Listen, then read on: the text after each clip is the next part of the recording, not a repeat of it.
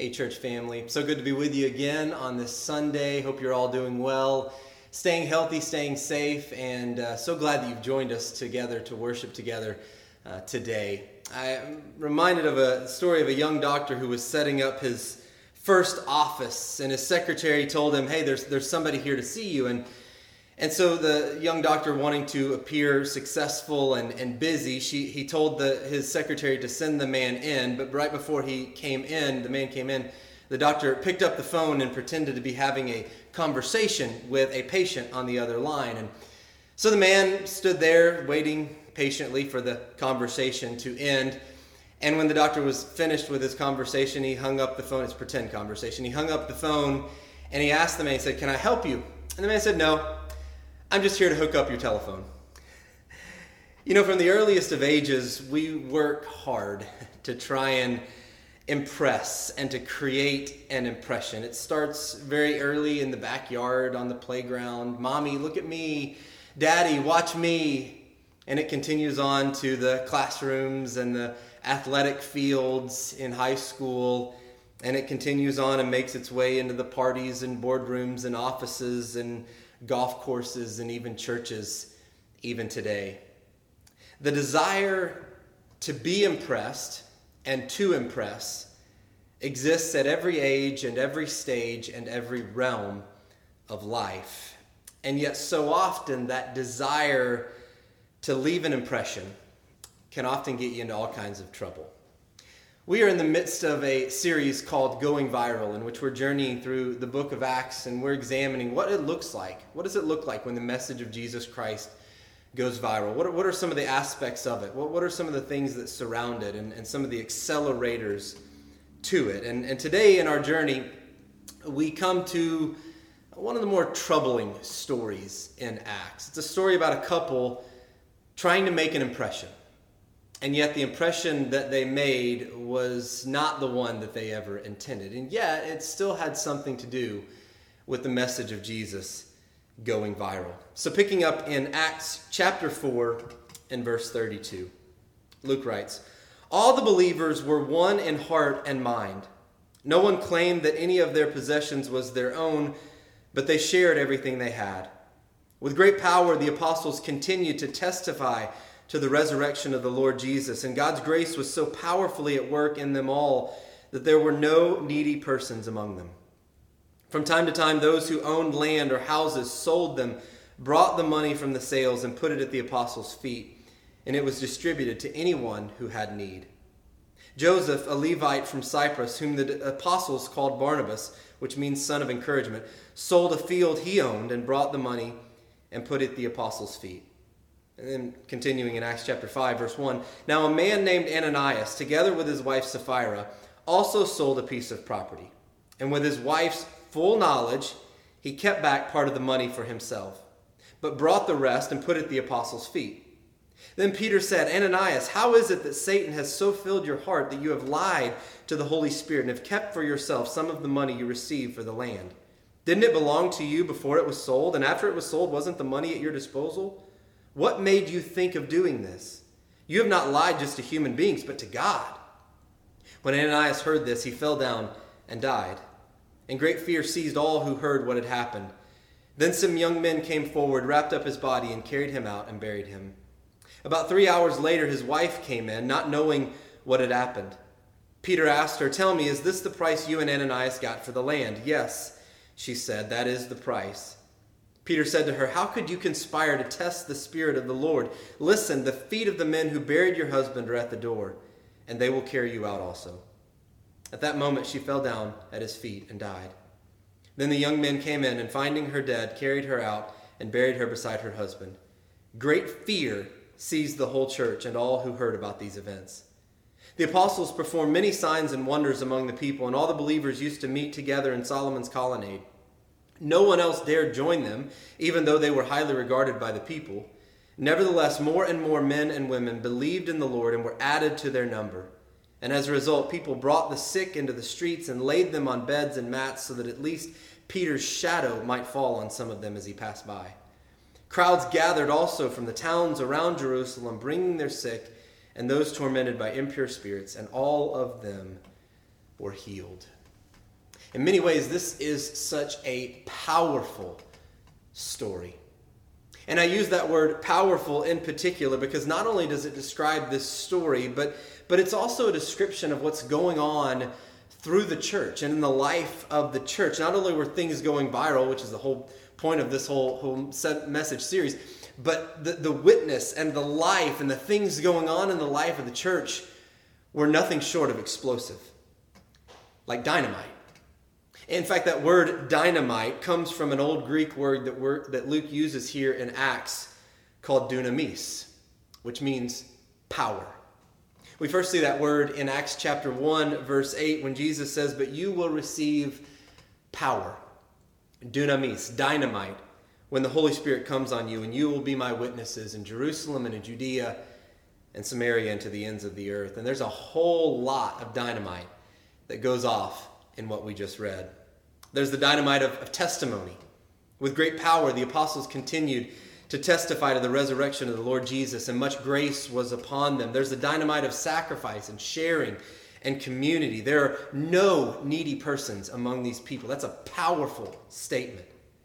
And from time to time, people are bringing pieces of land and their homes, and they're selling it, and they're bringing 100% of the money, and they're giving it to the apostles. They're laying it at their feet for the apostles to distribute it to anyone who had need, and that's exactly what the apostles were doing. This is the scene that we find Barnabas, that he does. He brings, he sells a piece of property that he owns, and he brings the money, profits from the money, profits from the deal, and he lays it at the apostles' feet for them to distribute to others in need. And this is what sets the story for what we just read about with Ananias and Sapphira. And there is definitely some dynamite in the story that we just read about them. There's the dynamite of the discipline of the Lord.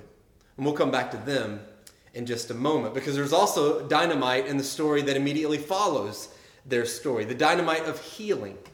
There's so much healing power that people are bringing the sick and the demonized, not just from Jerusalem and all over Jerusalem, but from the surrounding towns and suburbs around Jerusalem, and they're all getting healed. And it's not just those within the church who are experiencing this healing.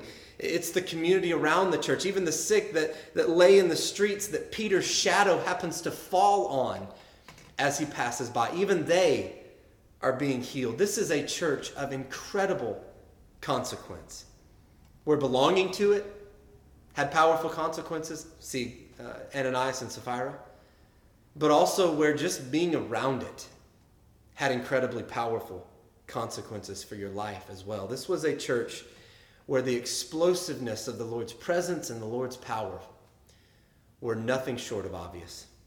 And the results were viral.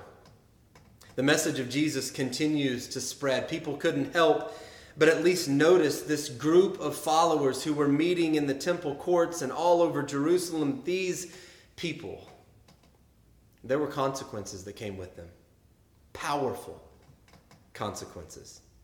In fact, it's interesting, as Luke writes the story, he almost describes it in contradictory ways. I mean, just listen to what he says in just the span of 2 sentences in Acts chapter 5, verses 13 and 14. He says, "No one else dared," this is verse 13, "no one else dared join them," no kidding, after they saw what happened to Ananias and Sapphira, "even though they were highly regarded by the people." And then here's the very next verse. "Nevertheless, more and more men and women believed in the Lord and were added to their number." It's like, well, which one is it?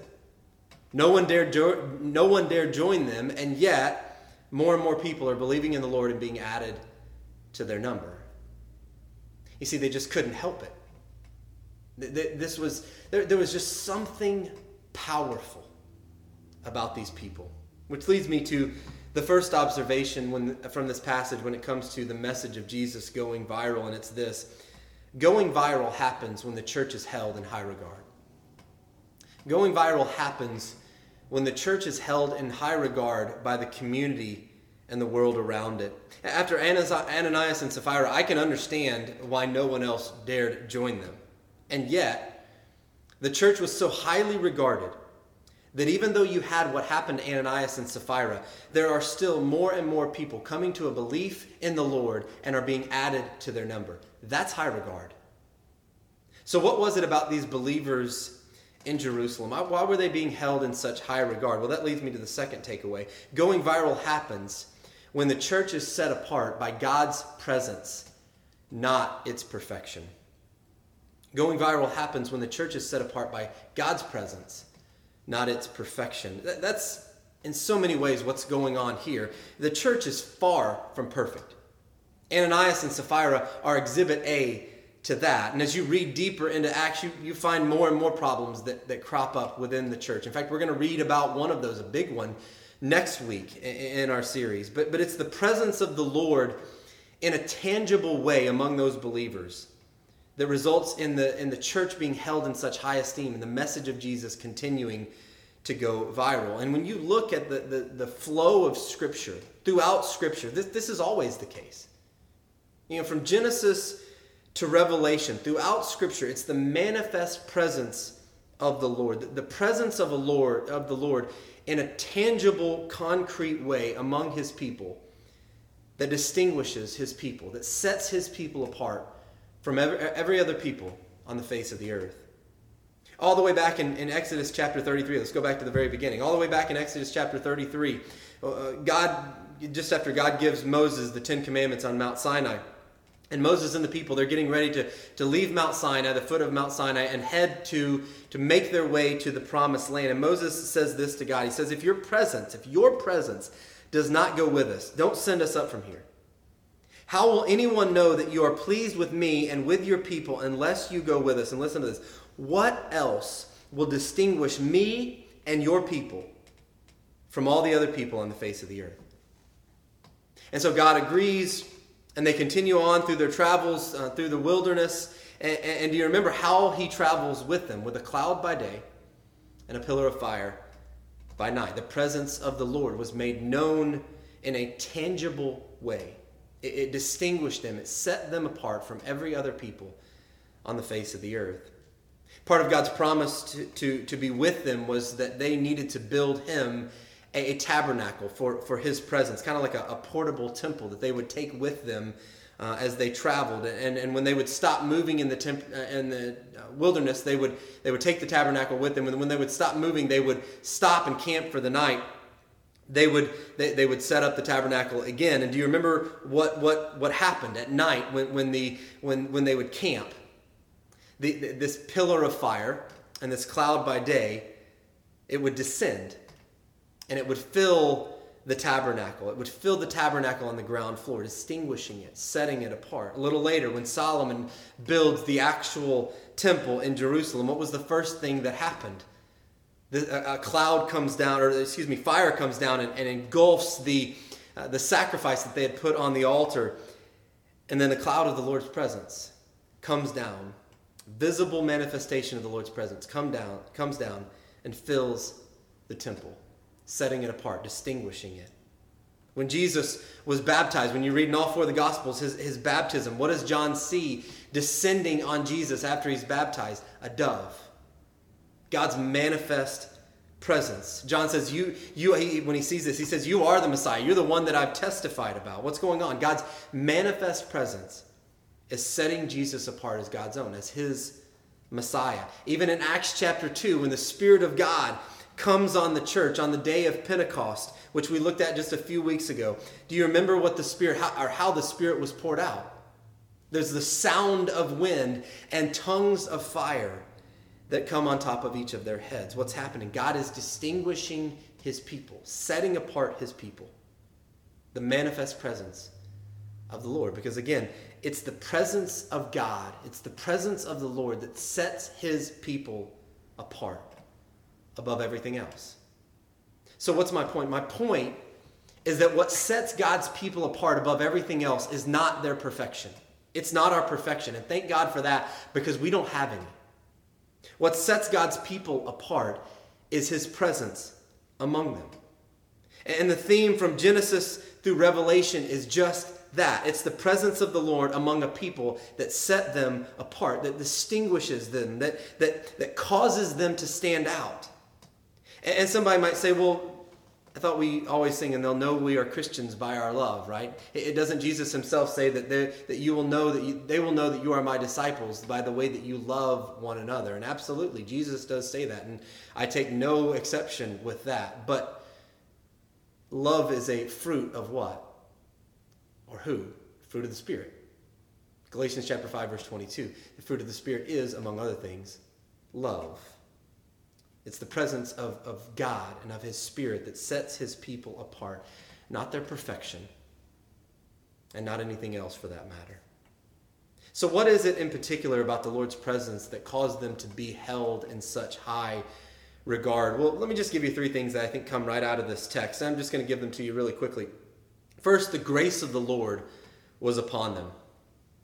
Much grace, Luke says, was upon them all. Grace for testifying to the power of the resurrection of Jesus Christ. Grace for sharing and sacrificing their resources with one another. The grace of the Lord was upon them. Second, the healing of the Lord was flowing through them.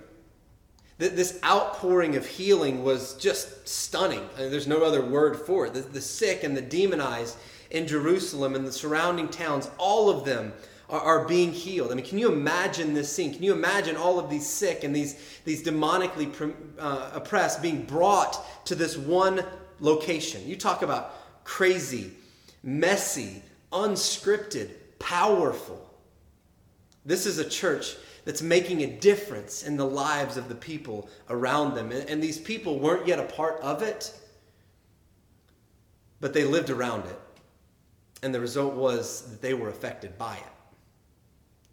And the results were unmistakably viral. Here's a third aspect of the Lord's presence, and that was the holiness of the Lord that was among them. There's no question that there was a supernatural presence among this church, and Ananias and Sapphira are evidence to that. As Peter puts it, they lied not to the church, but to the Spirit of God himself that was present among the church. In one sense, Ananias and Sapphira themselves turned out to be witnesses to the measure of the power and the working of God among those believers. By the way, it's also worth noting, this is the first time in Acts that the discipline of the Lord is manifested in a tangible way. And notice that it's on display in the church, not in the world. You know, sometimes it's easy as believers for us to kind of look at the world around us, and not necessarily in particular people, but just look at the world around us, and we see all the evil, and we see all the sin and all the injustice and all the wrongs that are going on in our world, and we think, well, you know, one day God's going to judge the world, and one day he will judge the world. But we forget that he'll begin with the church in the world before he goes to the world around the church. The church goes first. And what happens in Acts, the very first time you see the discipline of the Lord, it's not in the life of non-believers, it's in the life of the church, the life of believers. Why? Because it's the church that God longs to redeem the world through. It's of little surprise then that Peter would later write in 1 Peter chapter 4, verse 17, that judgment begins with the family of God. And Peter had a front row seat to that reality. By the way, aren't you thankful that God didn't make what happened to Ananias and Sapphira a pattern? You know, for all the times we look back on our lives and we wish that God had worked more powerfully in a certain situation or showed up differently in a certain situation, we also have plenty of times that we ought to thank God that he didn't work in those powerful ways out of his mercy and his grace for us. Thank God he didn't establish a pattern here, but just because he didn't establish a pattern doesn't mean that there's not a point that he wants to make. Speaking of the point, here's the third takeaway when it comes to going viral. Going viral happens through lives of authenticity.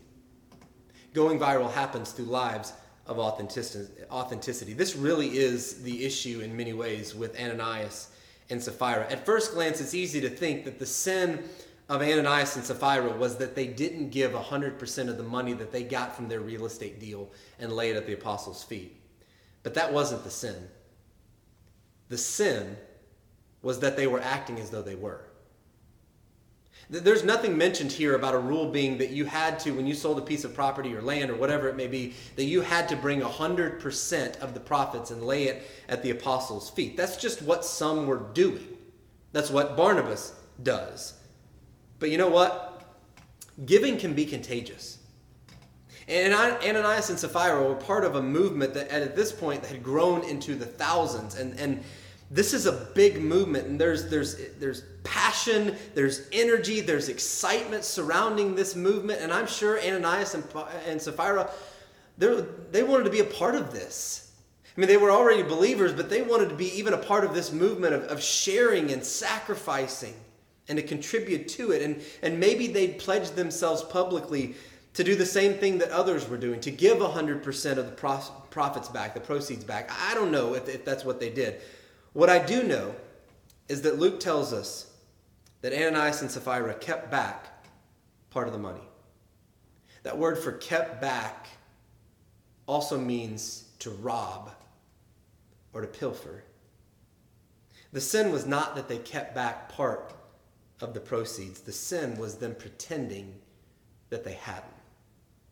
Them pretending that they'd given it all. Because here's the deal. They wanted the appearance of sacrifice without the sacrifice. And what Ananias and Sapphira did is really closer to the word that we so often associate in other circles, and that's hypocrite. What they did was really closer to the definition of that word hypocrite that Jesus describes when he talks about that. You know, today when we use the word hypocrite, a lot of times we'll use it to basically talk about somebody who doesn't live up to what they profess to believe. But that's not really a hypocrite. The word hypocrite hasn't actually always had a bad meaning to it or a negative meaning to it. The word hypocrite in the Greek actually means an actor. And so when you called someone a hypocrite, it wasn't actually always necessarily an insult. It simply meant an actor in a play or a drama. And the first actors, those Greek actors, wore masks. They put on a false face. And it was Jesus who came along and used the term hypocrite in a negative connotation when he warned his followers against doing things just for the purpose of being seen by others. Putting on this false face, this false mask to portray yourself one way when that's not really who you are. That's hypocrisy. And Ananias and Sapphira are a stark reminder that God sees when I'm working hard to appear to be something for others that I'm not. And God has no interest in his mission or his church being a stage for our self-promotion, for us to appear better than we are. The focal point of our lives is Jesus' reputation, not ours. And yet one of the primary works of Satan is to nurture an unhealthy preoccupation with myself and my reputation. In 1 Timothy chapter 3, verse 6, Paul is speaking to Timothy about the reason why new believers shouldn't become elders, shouldn't be the primary leaders in the church. And he says, he must not be a recent convert, or he may become conceited and fall under the same judgment as the devil. Pride is really the root sin of the devil.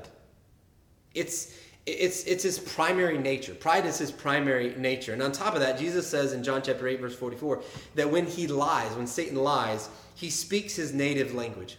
And so Satan's primary nature is pride.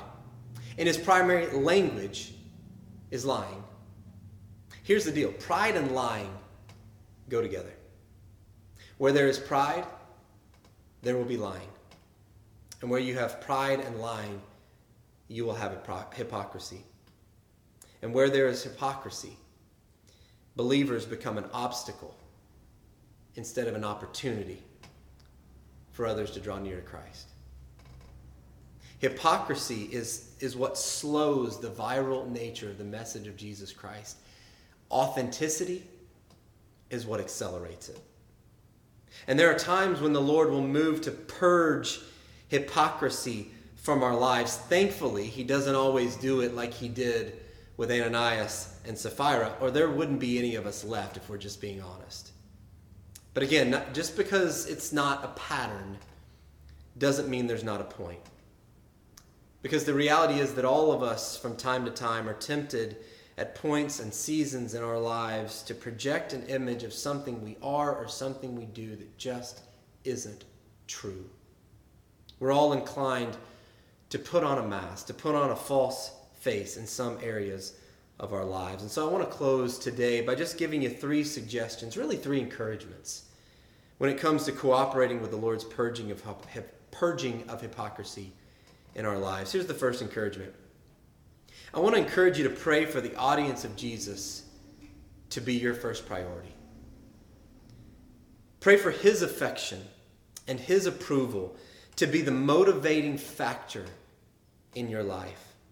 When I'm preoccupied with the audience and the affection and the approval of Jesus, I'm less inclined to try and portray an image of something that I'm not in order to gain the approval and the affection and the attention of others. And vice versa. When I'm less concerned with God's approval and his affection, then I'm more inclined to try to portray something that I'm not, to try to gain the approval of others. And so just ask for the Lord for a stronger desire for his affection, for his approval, for his audience to be first priority in your life. Here's a second thing. I want to encourage you to pray for those times when you don't receive credit, to embrace it as an opportunity to sharpen your focus on Jesus. For those times when you don't receive credit for doing something, I want to encourage you to pray that you will embrace it as an opportunity to sharpen your focus on Jesus. Now, I know it's not any fun to not receive recognition or appreciation for something that you do. We don't do it for that reason, although if we're honest, sometimes that reason does creep in there. But even if we don't do it for that reason, it's still nice to be appreciated. It's nice to be recognized for those things that we do. But also understand that secrecy and anonymity can be an incredible gift for you to get rerouted in your focus upon the audience and the affection and the approval of Jesus instead of the audience and the affection and the approval of others. And so embrace it as an opportunity to do just that. And then third, I want to encourage you to remember the mission is about Jesus' reputation, not yours. We're called to be witnesses of him and his kingdom, not me and my kingdom. And every day of my life, I've got to make a decision. Will I choose to live for the sake of Jesus' reputation? Or will I choose to live for the sake of mine? Either way, one way or the other, something's got to give. Either my reputation is going to be sacrificed for him, or I'll sacrifice his for mine. The choice is up to you. Just know that either way, there will be powerful consequences. Let's pray. Father God, we thank you for your grace. We thank you for your love. Father, sometimes we struggle. Let's just be honest. Father, a lot of times we struggle. We struggle with this idea of portraying an image of something. Sometimes it's not malicious. Maybe it's something that we want to be, but we portray these images of something that we're not to try to gain the approval of others. When, Father, who we are is really redeemed by you. We're not perfect. We don't have any righteousness of our own, but we have been made perfect through the blood of your Son. Help us not to portray some image of ourselves, of who we should be or who we think we ought to be before the eyes of others. But Father, help us to simply be images of your Son. The way we live, the way we talk, the way we treat other people. Help us to live for your audience above all else. Thank you for the gift of Jesus that makes it possible. And it's in Jesus' name that we pray. Amen. You know, we've talked a lot about power today, and it reminds me of something that the Apostle Paul writes in 1 Corinthians chapter 1, verse 18, when he says, "For the message of the cross is foolishness to those who are perishing, but to us who are being saved, it is the power of God." I talked about just a few moments ago that word power is dunamis, dynamite. It's the same word that Paul uses here, the power of God, the dynamite of God. Paul basically divides the world into two groups. He oversimplifies it, but that's the reality when you get down to it. Those who are perishing and those who are being saved. And the first group, those who are perishing, to them the cross of Christ is foolishness. The original Greek word there for foolishness is the word moria, which is the same root word where we get the English word moron. In other words, Paul is in essence saying that the unsaved world, those who believe and preach, to the unsaved world, those who believe and preach the good news of Jesus Christ and Him crucified, they look like morons. In Paul's day, the cross remained in widespread use by the Romans as a means of public execution. It was a symbol of shameful crimes and powerlessness before the irresistible Roman Empire. And so the cross of Jesus, it wasn't foolishness because the Romans and the Greeks didn't believe in deity. They didn't believe in a God. They believed in plenty of different gods. In fact, they sorted them all out by the power that they wielded over nature and humanity. But rather, the cross of Christ was foolishness to the pagan culture because Jesus Christ was rejected by His own people and crucified like any other common criminal by the Roman machine. From the Roman and Greek perspective, that was no kind of God to worship.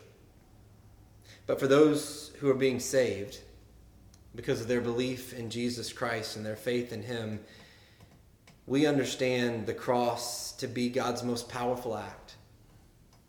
God's Son didn't lose a fight with the Jewish leaders or the Roman government. He wasn't overpowered or outmatched, but Jesus willingly went to the cross to pay for the penalty of the sins of the world. Jesus, in spite of limitless power and authority, gave up His life to cover the sins of those who were perishing. Those who trust in Christ understand that without that powerful act, we would be lost and without hope. But as we sometimes sing, there's power in the blood. There is power in the blood of Jesus that flowed from the cross of Calvary. And because there's power in the blood, we are not lost, but we are found. And because there's power in the blood, we are not without hope, but we have the greatest hope of all, both in this life and for all eternity. Let's give thanks for the bread. Father, we thank You for the bread that we are about to share in that represents Your Son's body that was given for us. What a powerful example of sacrifice that You gave for us through Him. Father, it's easy for some to look at the cross and to think that Jesus was a victim, but Father, He wasn't. He laid down His power for sinners like me. And He gave up His authority so that I could be in a relationship with You. And we give thanks for His body that was given for us, that He laid down of His own accord because He loved us that much and because You loved us that much and still do. Father, thank You for this bread that represents all of that, and it's in His name that we pray. Amen. Let's give thanks for the juice. Father, we also thank You not only for His body, but for His blood that was shed for us. There truly is power in the blood. Power to redeem. Power to take what was lost and to make it found. To take what was broken and make it whole.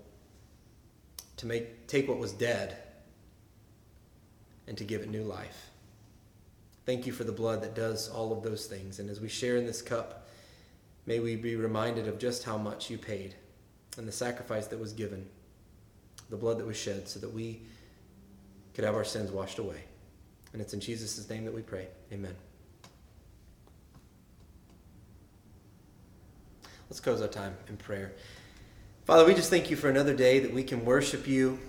Father, we are so mindful of all the things that are going on, and we can't wait for the day that we will be able to meet together worship together, but we also thank you for just this reminder that we are still together. We are still one in spirit through the blood of your Son, Jesus Christ. And I thank you for this time, that even though we may be in separate places, that Father, we are one in you. We are joined together through the blood of your Son, Jesus, and through our faith in him. Thank you for that gift of still knowing that. And Father, help us to reach out, because we are mindful that this life that we are to live is not about this building or these walls, but it is so much more than that. So much beyond that you've called us to live. Father, ultimately to take the message of your Son viral. And that doesn't happen in a church. That happens outside the church. May we be that kind of people. And it's in Jesus' name we pray. Amen. Thanks for joining us. Have a blessed day.